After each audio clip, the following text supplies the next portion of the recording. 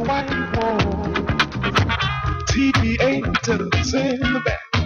It's not just about what I will do as president.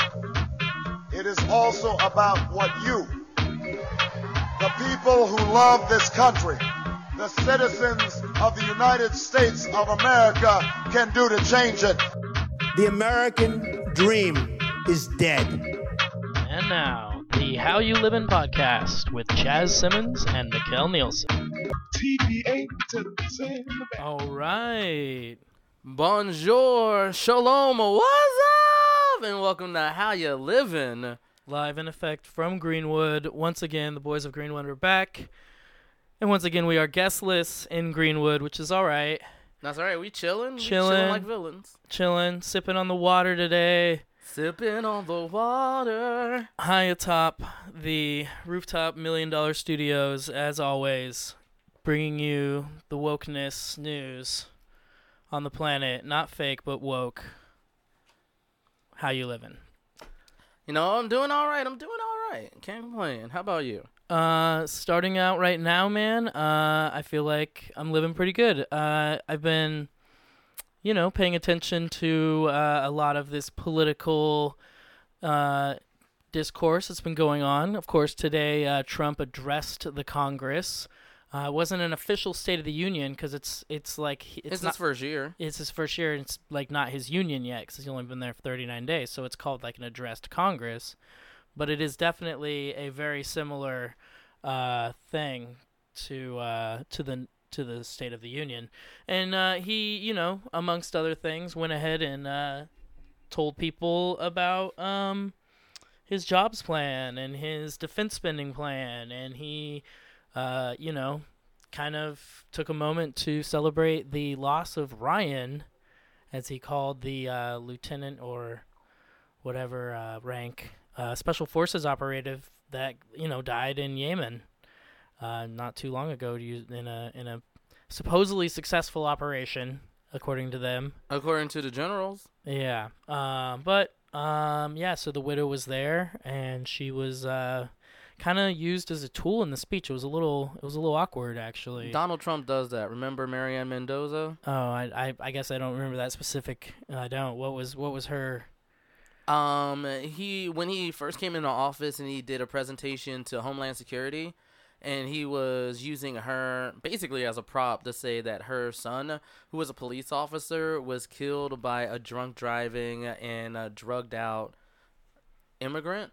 Okay. So she was definitely one of those people who are like, hey, I want to do something about these immigrants. Yeah. And then so she became kind of his go-to person for representing that kind of plight that is kind of at the center, I feel like, of this whole immigration thing.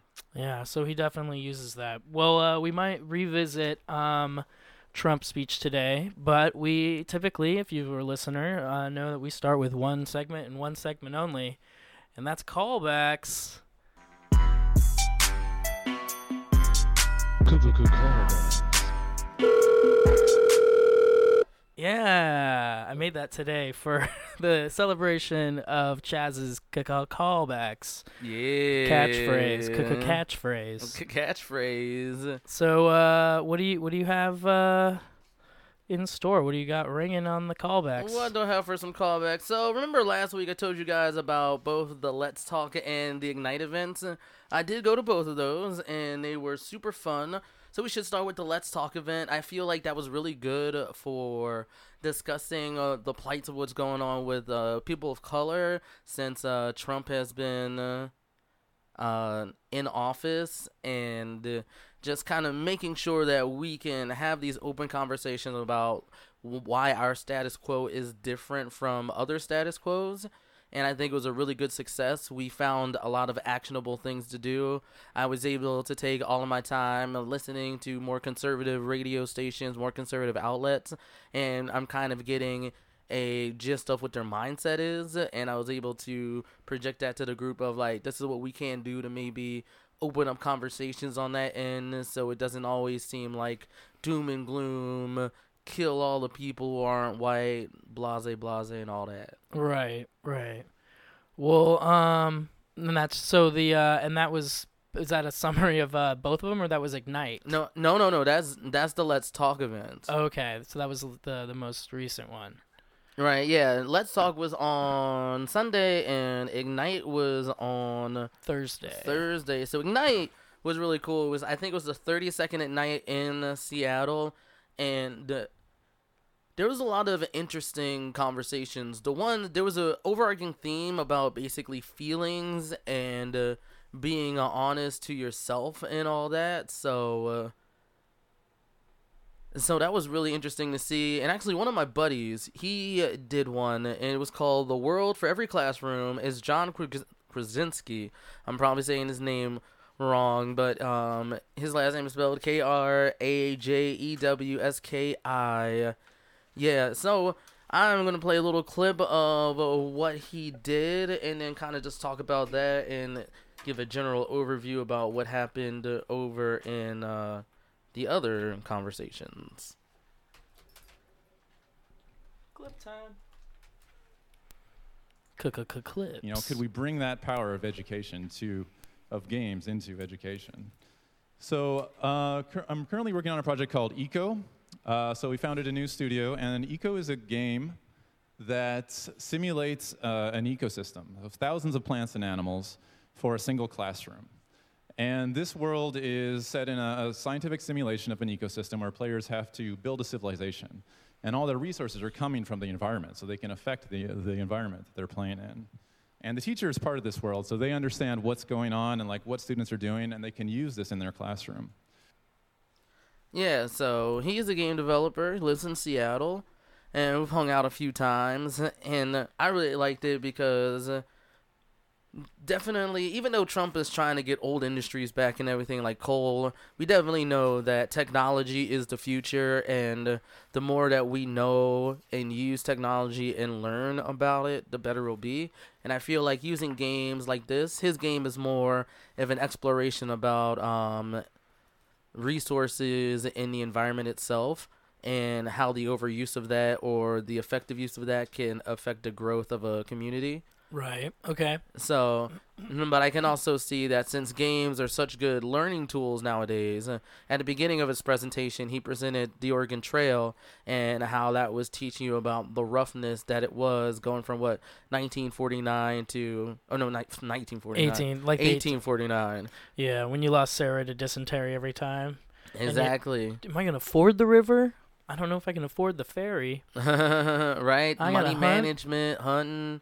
Yeah. Right, making sure you have enough food, what pace you need to go at, when you have to leave. There's a lot of logistics to the Oregon Trail, and you can learn a lot of good planning and trial and error in a safe space, and that's what games are good at. That's interesting, and that was part of the Ignite talk, huh? Yeah, and then there were some other ones. One that I also liked was a lady that she talked about you should be like how to win an award, and there were some good principles like be humble, but when someone compliments you, say thank you. Okay. Right? Which, like, whenever someone compliments me, sometimes I'm like, oh, man, no. Or you brush it off. Like, Yeah. it comes at you kind of, like, unexpectedly. So instead of being, like, you're welcome or having, like, a response ready, you know, you're kind of like, you just absorb it. Right. And then maybe a minute later, you're like, that person thanked me. I should be more kind. Mm-hmm. Yeah, it's interesting. I mean, have you ever noticed where you're doing an interaction, though, like at a restaurant or like a fast food place where you have to say thank you like 4 times? Because they're like, thank you when you order. And then it's like, thank you when they hand you the thing, and then thank you when they hand you the change. And then if you tip them, if they have a tip jar, there's a thank you. Oh, yeah. You know, there's a lot of thank yous. Oh, that sounds like when we go buy weed sometimes. Oh, there you go. Okay. Law and Order. Yeah, so speaking of Law and Order, did you ever get into any of the cop show drama series? Oh my God, 'Cause you I mean- don't even know. Because that's been a big part of American television for a while now, you know? So, yeah. Homicide, Life in the Streets, Right? Law and Order, all of them. Law and Order, all of them. NCISs, CSIs. Right? NYPD Blue. See, that one I was too young for. Okay, right. And I don't want to say I was too young for it. Generally, it was just that my family didn't want me watching something that violent when I was that young. Right. So I didn't get a chance to start watching it. to see that one. And then you have even like expanded ones like Bones. Yeah, I mean, you're naming like some of my favorites that I watch, like cop procedurals. I watch maybe that's like my second favorite type of TV show. There you go. I think my first one might be medical dramas. Do you what's your favorite incarnation of the Law and Order? SVU for SVU. sure. SVU. Is it Ice-T? Is it Ice-T? No, or- it was the Benson Stabler dynamic at first. They had a really good dynamic together because Christopher Maloney, he's like, he's this dude that you think is going to be like a jacked up meathead and whatever, but he shows that he has a sensitive side. He cares about his daughter. He knows how to talk to rape victims in a way that doesn't dehumanize them. Like Right. it was like Christopher Maloney. I'm like, dude, show men how to be men out there. I mean, I have a little bit of a problem with what I just said because I don't think men need to be like quote unquote that person. cisgendered men as it forms the socialization. But you know how that trope goes. It has Richard sometimes. Belzer though, classic cop show appearance guy. Yeah. They put him in all of them. He was also in previously mentioned Homicide: Life on the Streets. Oh yeah, that was like pre Law and Order, right? It was another one that was it came off of the same book that produced The Wire. Oh, Because it okay. was it's based on the other parts of that same book, which was called A Homicide: A Year on the Killing Streets. And so I guess the same author, like so it's just something to do with Baltimore murder scenes. Produces a lot of good television. Yeah. I guess The Wire would fall into that category too, man. And you know what? I'm going to do the blasphemous thing and say I haven't seen one episode of The Wire. Me either, actually, which is weird. It's such a popular show. All right. We need to get on that. I know. We'll have to experiment with it. Go check it out. So then I wonder, do you expand that to the penitentiary shows? Because then you have Oz and you have Orange is the New Black. And you No, those are Prison- two separate. have Prison Break. Yeah, those are separate. That's a whole. When I watch a procedural, like the procedurals seem to fall into two separate categories, like the partner ones and the squad based ones. Okay. Right. Yeah. So like the partner ones, the one that I watch the most now is Rosewood. Okay. I Right. haven't seen that one. Yeah. What is it? What's the synopsis of Rosewood? Where does it take place? It takes place in Miami. Oh, And okay. there is a homicide detective and a medical examiner that team up with each other to solve crimes in their own zany and unique way. Well, which is basically what the team ups are that I watch. Is like, we solve crimes. I'm a law person and you're not, and we're gonna solve crimes in our zany and specific way. Do you know what doesn't count but is also a good show is Brooklyn Nine-Nine. Oh yeah, that's like a squad comedy show though. It's a squad comedy. Yeah, Yeah, a it's squamedy. No, we don't. We don't need that. comedy. It's squad comedy. Right, like Yeah. that's the thing about SVU. SVU used to be a buddy cop show, and then it evolved into a squad show. Into a squad show. Yeah. It would be funny if then it was like, but then it was more of a precinct show. You know. Yeah, there is one of my favorite shows out of Canada. It's called Rookie Blue, and that's like definitely a squad cop show. Okay. And- Huh. And then there's also this other one about SWAT teams from Canada that I can't remember the name of it, but it has the Pink Ranger from Mighty Morphin Power Rangers in it. I guess the original Chips and like Miami Vice would all fall into this category too, huh? Yeah, Because those were longer form television shows and yeah, that were in the squad/partner dynamic. that's true. And like Hawaii, did you say Hawaii 5-0? I didn't, but yeah, all of the Hawaii Five-O's. Yeah. Yeah, true. Like, there's a lot of cop shows. There's a lot of cop shows, because then that's not even including all the real ones, like the 48 Hours. Alright, what and you gonna do? Oh, Yeah, what you Cops. gonna do when I come for you, Cops bad boys, Reloaded. bad boys. Cops, Shots Fired 3. Cops. It's just so, yeah, I know. Interesting. I mean, I guess, we love drama. It's Shakespeare. Right. It's the constables of our time. Yeah. Oh my God. There was this other one that was out of Chicago, but it only lasted one season. And the only thing I remember from it is Alderman Gibbons was like the main villain. And this one was it was weird. There's so many. Oh, there are so many. The Chicago Code. Yeah, the Chicago Code. I think it might still be on Netflix. If you just I'm gonna watch a cop show for a weekend, like when I'm sick, watch that. If you're into them, like it was a very interesting story arc, and I kind of wish they got a season 2, but it's not horrible that they didn't. There you go.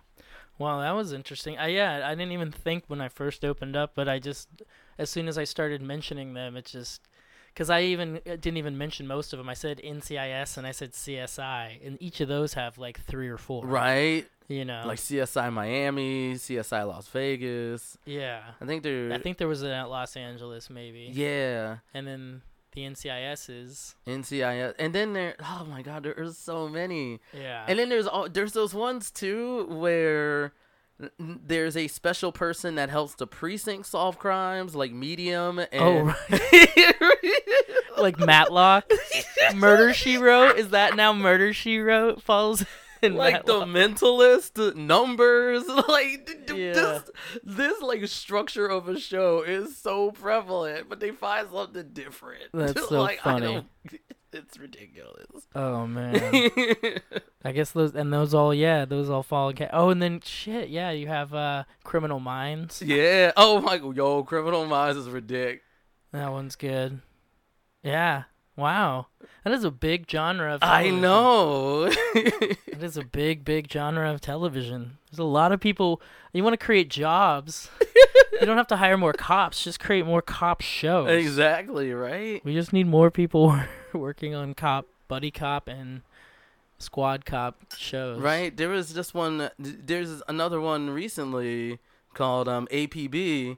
And basically is a Tony Stark type dude. Oh, right. He takes over. He gets, like, voted in. He's like, as long as there's a unanimous vote, yeah, it's me. And then he uses technology. Mm-hmm. Yeah, they were pumping it during the Super Bowl. I just remember seeing ads. And, yeah, I've watched a few episodes of it. It's cool. Okay. It's interesting. So that's kind of like a mix of it. It's like a precinct guy because he takes over, but he's kind of like the medium character because he's adding something to it, you know? And then there was one that only got one season that really got me mad. Can't remember it, but it was a buddy cop. It had Carl Urban in it. And I think Michael Eli is his name or something.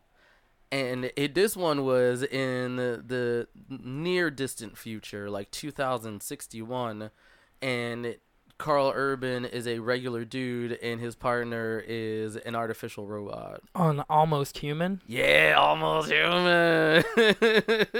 Yeah. That was my shit. It only lasted one season. I'm so disappointed. J.J. Abrams, why? What's on the wall, J.J. Abrams? What's on the other side of the wall? In 2048, the uncontrollable evolution of science and technology has caused crime rates to rise an astounding 400%.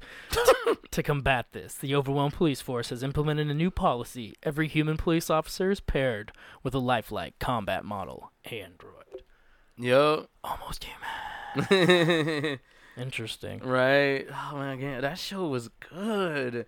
I'm sorry. J.J. Abrams knows how to make shows. Like, he might like his lens flares, but he knows how to make a show. Oh, yeah, that is one of his. So he's, Bad Robot Pictures. Bad Robot. Which is his, it's his production company. Makes a lot of good things. All right, man. What do you have coming up on your planner there? Let me see. Well, we gotta do, you know that one, Bill. Bill Watch. You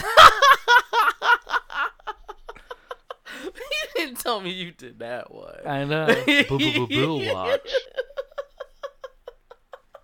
Isn't that what we're doing? Bill Watch. That is what we're doing. Do you want to hear it one more time?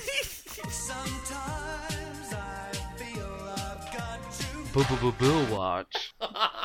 There you go, man. Oh my God, that is great. So I got 2 bills coming down the pipe. one I'm really happy about, and one is interesting because there's a fake meme going on Facebook representing it. So the first one is HR 975, Respect State Marijuana Laws Act of 2017, and that's by Dana Rohrabacher. He is not a she, it's a he, and I think he's from California, and which is awesome about this one. Wrong. I'm sorry, Donald Trump thought you're wrong. It's facts, true. It's fine. Just move Man, on. whatever, Sean Spicer. Anyway, what's great about this bill is that it has 14 co-sponsors, and 7 of them are Democrats, and 7 of them are Republicans. I know. Interesting. There's some bipartisan stuff going on here. And all this, I'm like, wait, what, fam? Are you serious? I hope you serious. So they're sponsored by 14, split across the aisle. Okay. Yeah, and another thing too is one of the sponsors is from Kentucky. Okay. I know. What Okay. is this? I don't know. This might be the start of marijuana legalization, like national marijuana legalization, Interesting. right? This is at least like maybe that's my like long-term pipe dream, but you know, a man can hope. And my next one is, I didn't tell you the number for Dana Rohrabacher, but if you like this, you want them to put it on the House floor to get voted on, make sure you call your constituents. And if you don't know where to find your constituents, go to let me see, make sure I get this one right. Callmycongress.com. Put in your address or your zip code, and they'll tell you who your representatives are. And you can reach Dana at 202-225-2415. So I should tell you that most of their numbers start with 202 because that's The DC's area code, and 225 is basically just all of them start with that. So what was the representative and the number again? Dana Rohrabacher, 202-225-2415. I'm just kidding. Wouldn't that be funny? Wow. They were like, you for real? And then the next one is HR 676, Expanded and Improved Medicare for All Act. And this one is by John Conyers Jr., and he can be reached at 202-225-5126. Oh, he hung up. Dang. I know. He man. cold. He was born in like 1929. He old. Oh, it's going back. It's gonna go to voicemail. You know it. And he probably hasn't set it up. Right, but the one thing about this bill, it's great that it's out there, but all of its co-sponsors are Democrats. Okay. So, and I think that's just going to be non-existent thing that they'll be talking about if they're like, I don't see that getting any traction because, you know, the Republicans have their own plan about repeal and replace, which I actually think is getting some pushback now. So I don't think that's going to happen as quickly as everyone once thought. So, you know, we can breathe a little bit easy. Yeah. Well, yeah. There's definitely pushback. Although there are still talking heads out there that are saying repeal and replace. No other option. Repeal and replace. But yeah, the people that they have to account for are going to be the ones that would no longer, if they eliminate it, would no longer be insured. You know what I mean? Mm-hmm. So, and that estimate is always between 10 and 20 million. Mm-hmm. So, yeah. And a lot of them are in the red states. And so they know at this point, if they don't give them health care, they're losing the next election. Yeah. That's an interesting, it's an interesting problem. I don't know. That just seemed appropriate. So is that was your two bills for the Those are my Bill two Watch- bills. for Bill Watch segment. And then Congress got their speech today from Mr. Trump. Oh, yeah. And you know, we did take note. The Democrats didn't no-show. They were there. They filed in. Yeah, I didn't think there was no show to that one. No. I mean, obviously, it's too early. But yeah, no, and it was an interesting speech. What stood out about it from what you saw or what you've seen since he had his speech earlier today, which was definitely a lot of this. So, anyway, go. Basically, I feel like he presented his platform as how it's always been, but I think he tweaked it a little to say, hey, you people who don't like me, you benefit from this too, okay? And then I'm like, not all of us. Not all of us, Donald Trump. Not all of us. Right. That's funny. And then he definitely mentioned that he wants to have Congress pass a $1 trillion infrastructure spending bill in order to get jobs stimulated in those economies. It's an interesting thing. There's actually, I was caught a little bit of CNBC last week, and there was some different industrial kind of construction, different of those industries, stocks were going up just in anticipation of the large contracts that are going to be handed out. Yeah. Certain people are going to be there to gain, and it's going to be people that have, that exist right now. So, yeah, I think that's a real thing. Go ahead. Oh, no, I was going to say what's probably happening is a lot of mutual funds, a lot of individual investors are probably like, yeah, we're going to start putting these in here because we think it's a long-term investment that we can believe in. And I think if Donald Trump says, I'm going to start, like, if he does something with the Hyperloop, or if he, because, see, the big thing about this is I would love to see a transformation of our energy grid to more renewables and less fossil fuels, but of course we're not going to see that happen anytime soon. Right. But that would be an amazing sort of industrial upgrade that would start new jobs and also kind of start showing people this is where the jobs are going. So when you start learning some things, a high school curriculum, start teaching this, colleges start building, and a lot of colleges actually already have departments for it, but more colleges can build departments for it. But that's a pipe dream with this administration, I believe. Yeah, for sure. I believe that too. And then they don't. He basically plotted out a lot of basic outlines of what he wants to do, but there was no meat. Yeah. So, what Congress is supposedly going to have to hammer out in order to make all these things happen is still vague, as always. So we'll see.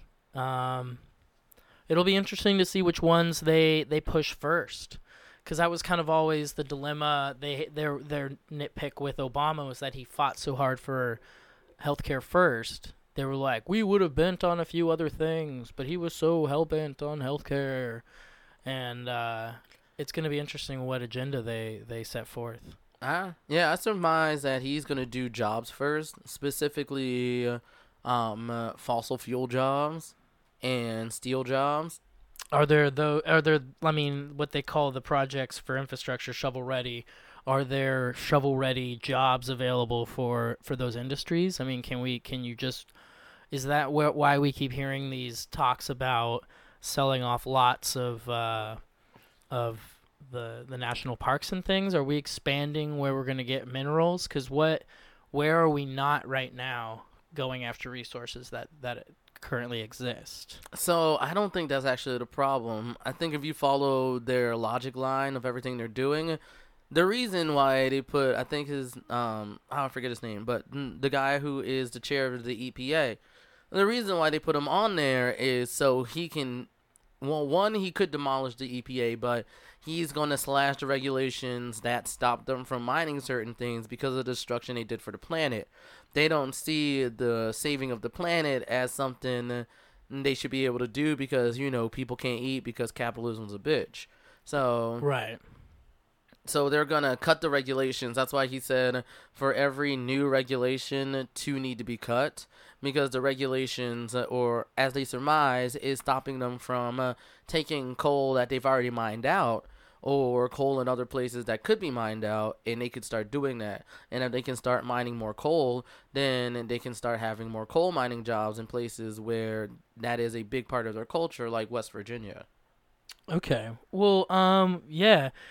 And maybe after let me lead into a conversation we can have about the DNC chair election. Oh, because yeah. I have a clip from the overall winner of that recently occurred where he is paired against Sarah Huckabee Sanders, and is also there present is Nancy Pelosi, who's of course currently the House Democratic leader. Yeah, I can't stand Nancy Pelosi. And then Representative Jim Jordan, who is of, I think it was a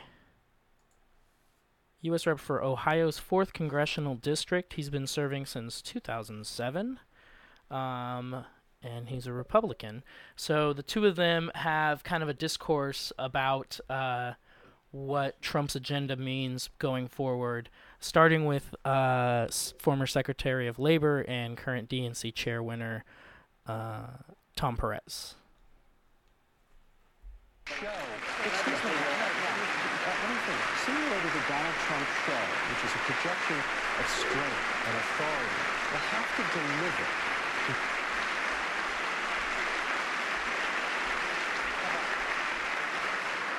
Right now, American companies are taxed at one of the highest rates anywhere in the world. My economic team is developing historic tax reform that will reduce the tax rate on our companies so they can. So that was actually not what I was going for. So that was the clip from Donald Trump's speech that just occurred. And so let me just give you this.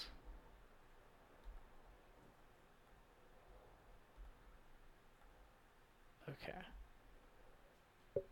He doesn't, in very real terms. If he can't supersede a situation where President cut the unemployment rate in half, if he can't do better, if he can't open factories and all the rest that he's promised, then I think he's in trouble. I want to agree. Okay, so we're talking about Democrats and Republicans working together. I agree with the Secretary. I actually think if the Republican Party was looking for its most pristine conservative voice, they probably would have picked somebody other than Donald Trump. It's the idea that he's willing to take on things and fight, and he's willing to really address these basic economic issues. That's what he has to deliver on. But what are the concrete things that he has to deliver to Let me be specific about this, which is I think at the end of the day, it is making those Wisconsin, Pennsylvania, Ohio, working class people see a real difference in their life. We'll be able to track it through their take-home pay and greater economic opportunity. If that doesn't happen, I agree. We're in trouble. But look, that is unfortunately going to have to be the last word. We don't have any time. So that was Jim Jordan, the guy I mentioned from Ohio's 4th District. So his claim is that Donald Trump will have to deliver on jobs to the region that delivered the presidency to Trump. And how much do you believe that? Is that part of this blue wave that could come sweeping in 2018 to take back over Congress? Oh, no. From these town hall meetings and all these things that we're seeing, kind of this Tea Party-esque movement, as they keep trying to claim in the media. But yeah, this interesting wave, this blue wave. It's not surprising. They are... And I'm from Philadelphia, and I definitely know a lot of Philadelphians who are basically blue-collar workers that are like, I'm for Trump. Because personality-wise, they sound just like Trump. But if their friends and neighbors who lost their jobs in the economy don't get their jobs back, do those people find a way to go blue in the coming elections? Depends on the candidate.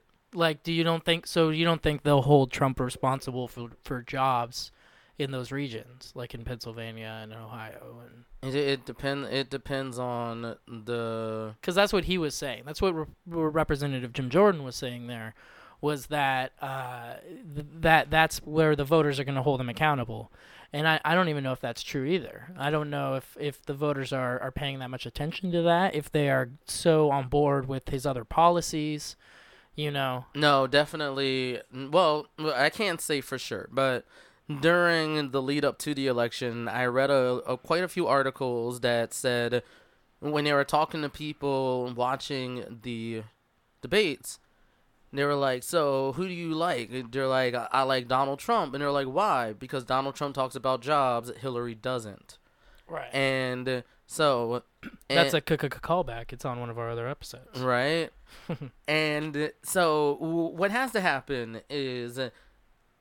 if Donald Trump delivers on jobs, I don't think there's a way he's not getting reelected. Okay. Right. So that's the kind of the inverse of what I was saying. Oh, let me continue. Yeah. If he doesn't deliver on jobs, then I speculate that there's two things that have to happen. Either if he doesn't deliver on jobs, but you give us Elizabeth Warren as our 2020 Democratic candidate, okay, he'll get reelected because unless she talks directly to them and says, this is where he failed on getting you jobs, this is where the new industries are going, I'm going to help you get to these new industries so you can build a better life for yourself, then she can win. Or otherwise, I feel like they're going to say, Obama had 8 years to do his thing. Why don't you give Trump 8 years to do his thing? These things take time. Let him take the time to do the things. Okay, right, which is, the overall argument they're going to continue to have. So let's kind of feed that in, since you mentioned Elizabeth Warren being kind of one of the champions of the far left of the Democratic movement, which is kind of what's going on right now, is there is a division currently, and as much as they want to present it as different, the champion of that side that was in this election was Ellison. Yep. And he lost to Tom Perez, who's considered kind of a more establishment candidate of the DNC. Mm-hmm. And I think it was just over 447 votes is all that's cast in the Democratic election for their chair. Yeah. So it's a very kind of behind-the-scenes, very collegiate natured event. And there is rumblings in the party from the left, the far left, that should be more open. And that probably should be a larger vote and be more liberal-esque in the sense that, a candidate like Bernie or Elizabeth Warren would never be elected, the head of the Dems right now. And that Ellison was kind of the closest akin to that. And the fact that, apparently there was already a situation where whoever got elected, the other one was going to be the deputy, supposedly. But I kind of can get that. Yeah, because Ellison is now the deputy chair, so which carries with it some weight. I mean, you're an important figure on the committee. So what did you take away from? We've had a couple days to kind of digest what happened. What did you take away from the Democratic National Committee's chair elections? I guess the short of it is that the moderate liberals and the progressive liberals aren't in sync. And I don't think the moderate liberals are doing anything to talk to the progressive liberals to get them in sync. They're kind of just going, we have control. You don't want 4 years of Donald Trump, right? So why the fuck don't you like us? Right? That's their approach. And we're like, because we're broke and we're having a hard time living and we want our identities to be able to live in the world in a way that's unrestrictive. Right. Right? So I think right now, like, on the surface, what's his name? Perez just basically looks like a kick in the face to the progressive liberals. And when you look at the numbers that happened in the primary between Bernie and Hillary did get basically 60%, 65% of the vote, but there's still 35 to 40% of the liberals that you have to align to your side if you're going to have one central candidate that they'll vote for, because you had some people who would normally vote blue, and those blue states vote red after Bernie was out. And so you lost some of those people. So if you're going to bring them back in, you're going to have a candidate that talks to the people. That is basically what Trump did, and they still don't get it. They get really hung up on the tone of what he said in the content of the frameworks of the things that were really bad, and those were really bad. But if you watched any single rally that they went to, the thing was the same. I don't give a flying fuck what he says. He can call anybody whatever things. Donald Trump will get results, and that's what they cared about. So unless you have someone on the DNC chair that can say, I can get results, and I can get results better, you're not going to take back the White House. Okay. Yeah, I mean, well, and it starts with the. I mean, right now, from what I'm hearing from the Democrats, is it starts with every race. They're literally stating from every school board to the presidency, from the top of the ticket to the bottom. So they want to be a candidate in all the elections across this country, and they need to be a force in the. I mean, when you look at the 2016 presidential map by county, it's giant swaths of this nation are red, and they have to somehow infiltrate there. They have to move in. They have to be part of the school board. They have to be elected mayor. They have to be elected to state representative or to the state legislature. Apparently, there was just a tie that was just garnered by the Dems in one of the southern states, which is going to allow for a little more progressive of a legislature in that state, and that's a big deal. When it comes to bringing in medical marijuana or lessening sentencing for different offenses that are nonviolent, and all the different progressive movement things that we kind of take for granted out here on the West Coast, because we're coming up on 20 and 30 years of progressive politics on the West Coast, and we're there's a lot of places that need it, and I mean it's interesting when you see things like Nevada. Being kind of probably so affected by being adjacent to California, that they share such a large border that there is kind of some liberal ideas that spill across into Nevada. Las Vegas is 4 hours away from Los Angeles, so yeah. So that's an interesting dynamic that they have there. That's a weekend trip for a lot of those people. Yeah. So when you keep getting people go there on the weekends, I think it's easy to propagate those ideas over time. Right. So I was trying to find a vote tally from the 447. I take it must be a secret ballot. No, I think when I read it, it was 200 for Ellison and 230 for Perez. So we're relatively close. So what ended up happening is there was like 5 of them, and Ellison had 200 votes right out the gate, and Perez had 214, and then the other of the 30 was some other people I can't remember. So then that was basically like the semifinals, and then the finals happened, and then basically all those votes went to Perez. Okay, I see. That's how that worked out. Interesting. I mean, and he's gonna be an interesting voice. I mean, isn't he technically Muslim? Yeah, I mean that's the faith he practices. Right. Yeah. So he's the first Muslim House. Well, first of all, the DNC chair, but I think he's the first in the House. Oh, really? Yeah, there was something that, because I was reading this article that actually came out on Mother Jones in January, and it was setting up, its quote of the headline is, "Why Tom Perez is strong competitor against Keith Ellison in the Democratic Party race." So I was just kind of reading that just to kind of get an idea of what the conditions were prior to that election, because I heard more about it post the election. And I heard a lot of people talk about Tom's win and on the Sunday talk shows, and so I've had that. So then I kind of wanted to go back, and it looks like they do have a lot, because to some degree Ellison has to reach towards the center.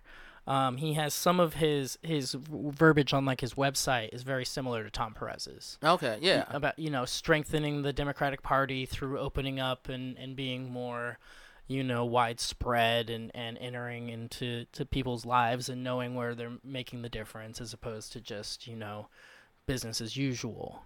Because I think that's kind of the Hillary message of 2016 election was, we can't continue to do business as usual. Yeah. Interesting statement though. Hillary is dropping like promos for the Democratic Party, and has audio clips coming out about how it's like resistance and persistence. Did you hear that? You didn't hear that? No, I have not heard this. Yeah. If you could see my face now, listeners, I'm like, what the what? Yeah, that's a thing that's been out there. So what I think that Perez can do, because I saw Perez, he was on Bill Maher last year, and he was part of the Department of Labor in Obama's administration, and he talked about how he increased jobs as a part of that administration. Hello, Democrat. She's really bold. Go ahead. And he, what was it? He was basically talking about how he created jobs as a part of that administration, and he pointed out one job that links into what Trump was saying about steel. During the address to Congress, he did talk about when we're doing pipelines and new things, it has to be done with American steel. And he basically said this guy worked in steel for 20 years, but then lost his job at the plant.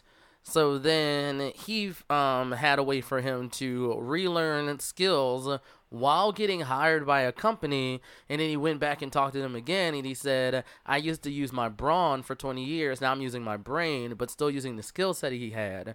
So, and I bring that up because that was Hillary's platform, even though Hillary never, I think she said it in one of the debates, but it was on her website.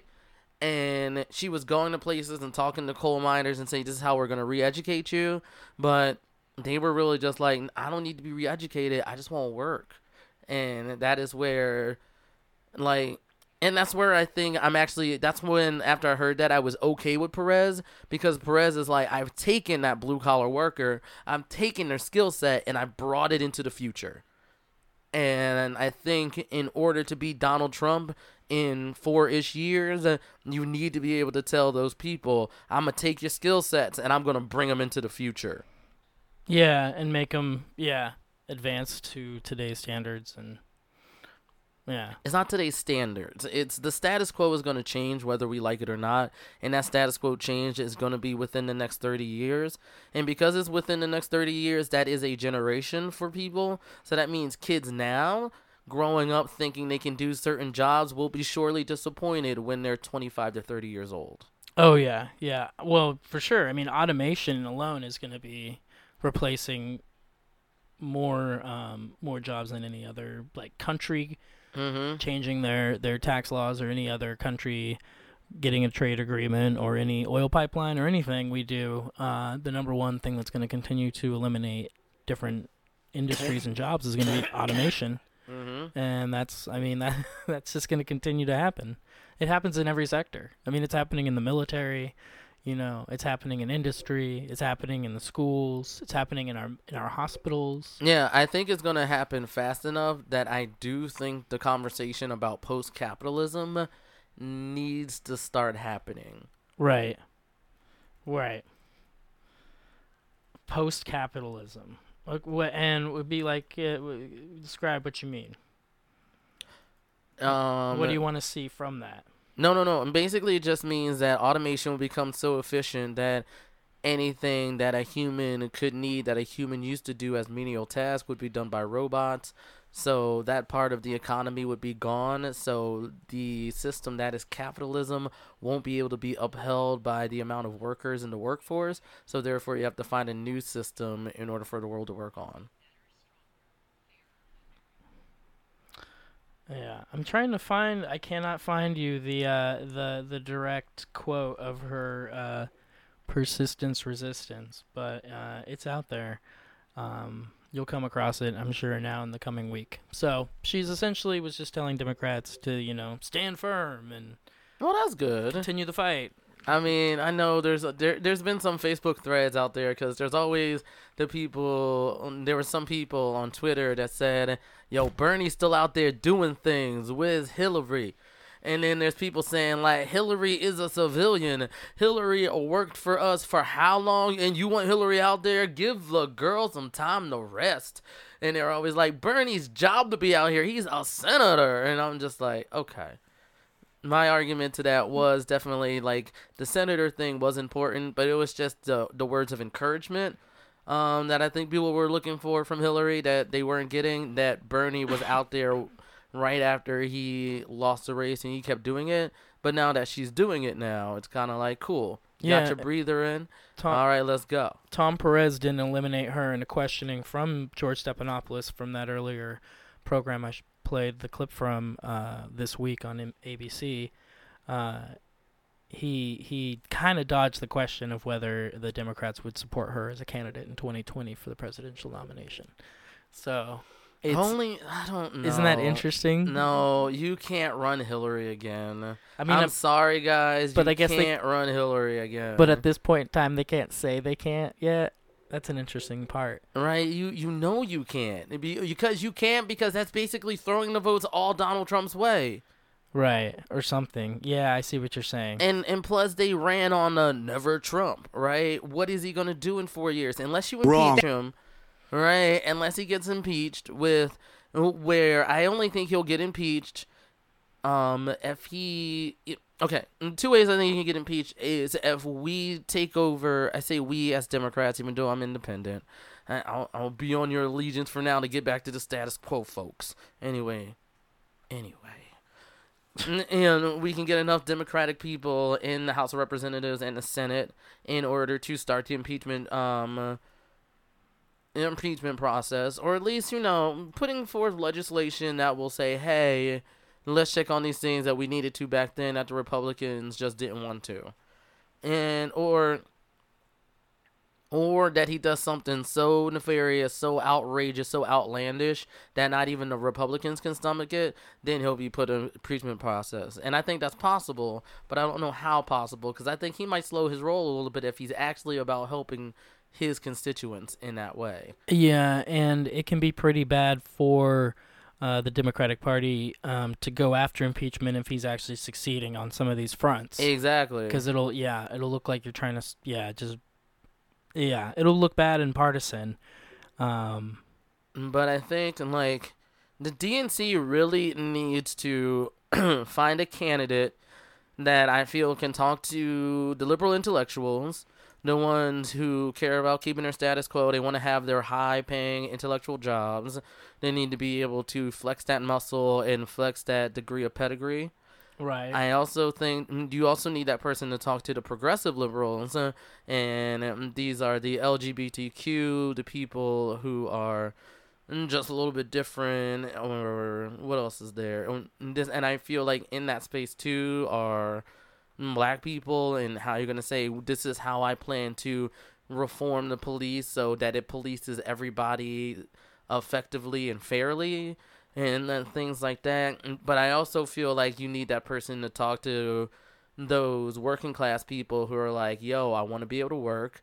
My lifestyle is I have a house, I have my wife, I have 2 kids, I have my car. I want to have a job that allows me to pay for all that, pay for it comfortably, save up a little bit of money for a retirement, save up some money for some vacations, enjoy Disney World with my family, enjoy something else with my family for a little bit, and just be fine and copacetic. And I feel like those are like the 3 avenues that you need a candidate to talk to. And I felt like Bernie talked specifically to one, Hillary talked to another, and Trump talked to the third. So that's why the votes were so weird and split this time around. Yeah. I mean, we just kind of have to move on. Obviously, 2016 is in the books. Mm-hmm. We got to go forward. There's different state legislature elections that'll happen periodically through this year and next, with major House votes and everything happening in 2018. Mm-hmm. And then everything kind of goes from there. And then half of the Senate the following 4 years, 2 years later, and then half the Senate 2 years after that. And yeah, there's a lot of time. I mean, as of the law currently, he can only serve 8 years. I don't think they're gonna change that amendment. No, I'm just saying. So I guess worst case scenario, January 20th, 8 years after 2017. What is that? That's gonna be. That would be 25? 2000. Yeah, that would be 2025. 2025, January 20th, 2025. We might be free of a Trump president. Dun dun dun dun. Yeah, we'll be free if, okay, I mean, so so there's enough people now that I think have aligned allegiance with the DNC simply because they're like, I don't want Donald Trump, no. But then there's still a contingent of people who are like, yeah, I don't like Donald Trump, but I don't like y'all bitch asses either. And until you tell me something I'ma like, that talks to me, that speaks to me, that speaks to my soul, that speaks to my predicament, that speaks to my way of life, that speaks to how I want to live, my hopes and dreams, whatever, I ain't gonna bounce with y'all, right? And I also say that too, but there's also the half of eligible voters that didn't vote as well too. Right. And I think we should try to find some people who didn't vote in this election and definitely talk to them. Like, I think we kind of have a good idea as why they didn't vote, but kind of to ask them like what Trump could do to get their vote in 2020 and what would a Democratic candidate need to do in 2020 to get their vote. All right, man. Well, I do know that you had something you wanted to play. A clip of something or another topic. No. You've gotten through those? No, I didn't have any clips for Tom Ellison and anything like that. I was going to try to find when Ellison was speaking on The Daily Show. Okay. But if you can find that clip, watch it because he was really, really good. And he was like, I'm for the people. I'm about getting boots to the ground. And I should say, because I still get emails from the Democratic National Party. And I did get an email today or yesterday from Tom Perez that he wants to do more grassroots things. So at least the emails are saying it, but you got to get in front of the media and say it. So if he said it, I think he did say some of that stuff in his. He said it on this interview that I have. Yeah. Quoted today. Yeah. Yeah. So if he keeps saying, but then I need to see how long it's going to take them to get boots on the ground. Because they need boots on the ground. They need to go to town halls. They need to preempt town halls. They need to preempt town halls in places that are entrenched Republicans. Where they're saying, like, we're doing a town hall not to promote ourselves, but to ask you what you need and what your real problems are. Right. And anyone can attend those. Exactly. And then, because what I feel like you need to do is you need to, oh, God. I can't think of the word, but you need to go there. You need to find out what their problems are. Then you need to find a candidate that can speak to those problems that will run on a Democratic ticket. And you got to make sure that he has the right values, the right framework that they're going to say, oh, I like this guy. Like if you get a farm boy that went off to college and came back and said, hey, I'm trying to help my family out here. We have great people who are out here. They have a great set of skills. I believe that if we can work with these companies and show them what skills they have, we can bring back jobs to, wherever this place is. We can bring back jobs to here. These are, I went to the big city. I saw what they were working on. And I definitely see that this is going to be the future. So I'm going to say, hey, my people here can help you with this aspect of it. So let's go on to the future together. Like things like that.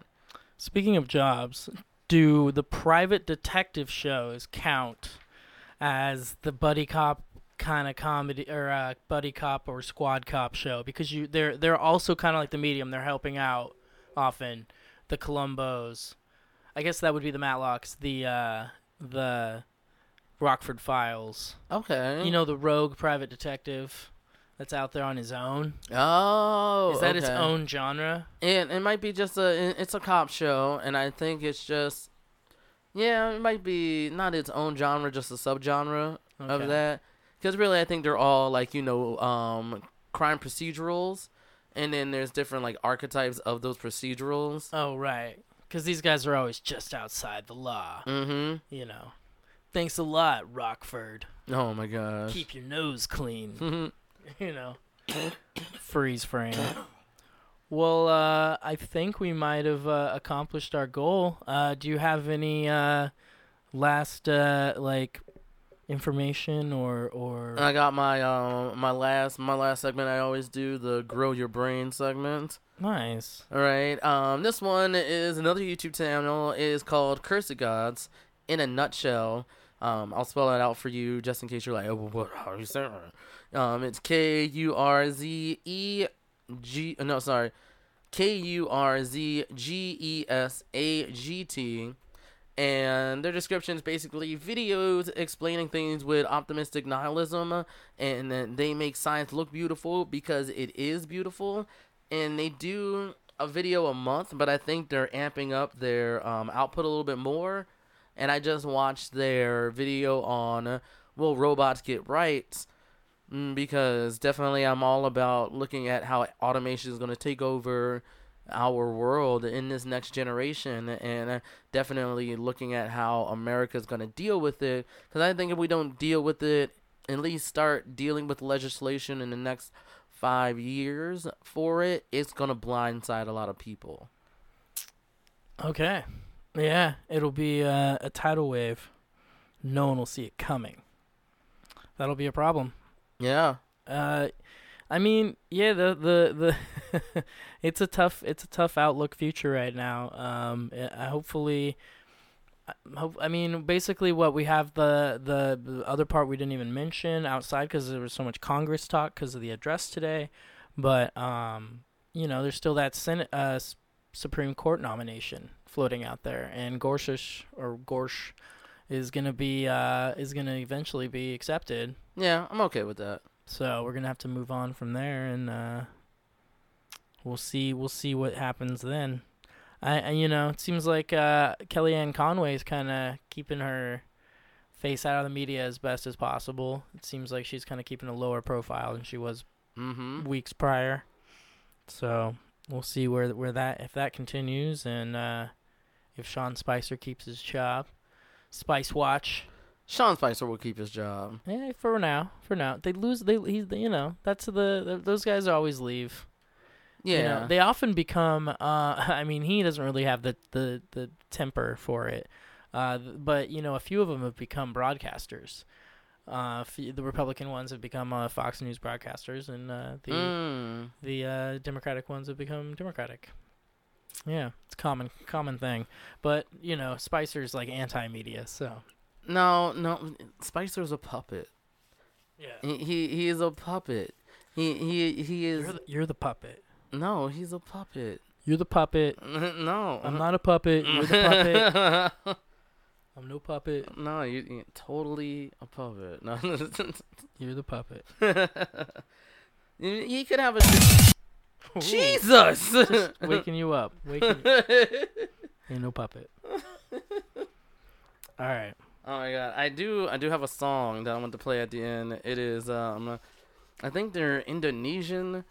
I just heard it on Spotify, and I really it kind of has like a nice R&B beat to it, and it's pretty get down. All right, well then for my last fun bit, I'm gonna play you my what I wanted to be the outro because it's 30 seconds of a Callbacks remix full version. Oh my god.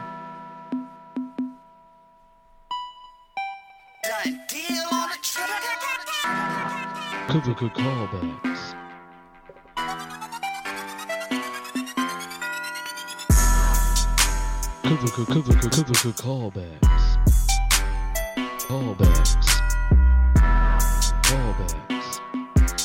Callbacks. There you go, man. That's your full version of your Callback song. Dang, yo, that was hot, yo. It looks like I got some spit game. Callbacks. What? Callbacks. That's how it all starts, man. All right. So, as always, get me at Seatown Mayor, Municipality, Seacoast. You got me on the twits and the tweets. I'll do that more. I try. I'm on the Instagrams, too. That's Unedited PDX from my old podcast. So I'm the unedited PDXer on a few things. But yeah, keep me in your thoughts and minds. What about you there, Chaz? You can catch me at CRSII. I've done a little bit of Twittering. It's also got some new followers. I don't know if it's from this podcast or not, but, you know, tweet at me if you have anything you want to see on the show. Tweet at me for, as always, any hashtag Bill Watch things that you want me to talk about on the show. And Bill Watch. Yeah. So, other than that, I'll see you guys next time. Hopefully we'll get a guest on next time, and they can talk about some cool zany things. You armchair intellectuals, you. All the guests. I know who you are. Thank you again. Peace out. Take care. Peace. Resistance and persistence.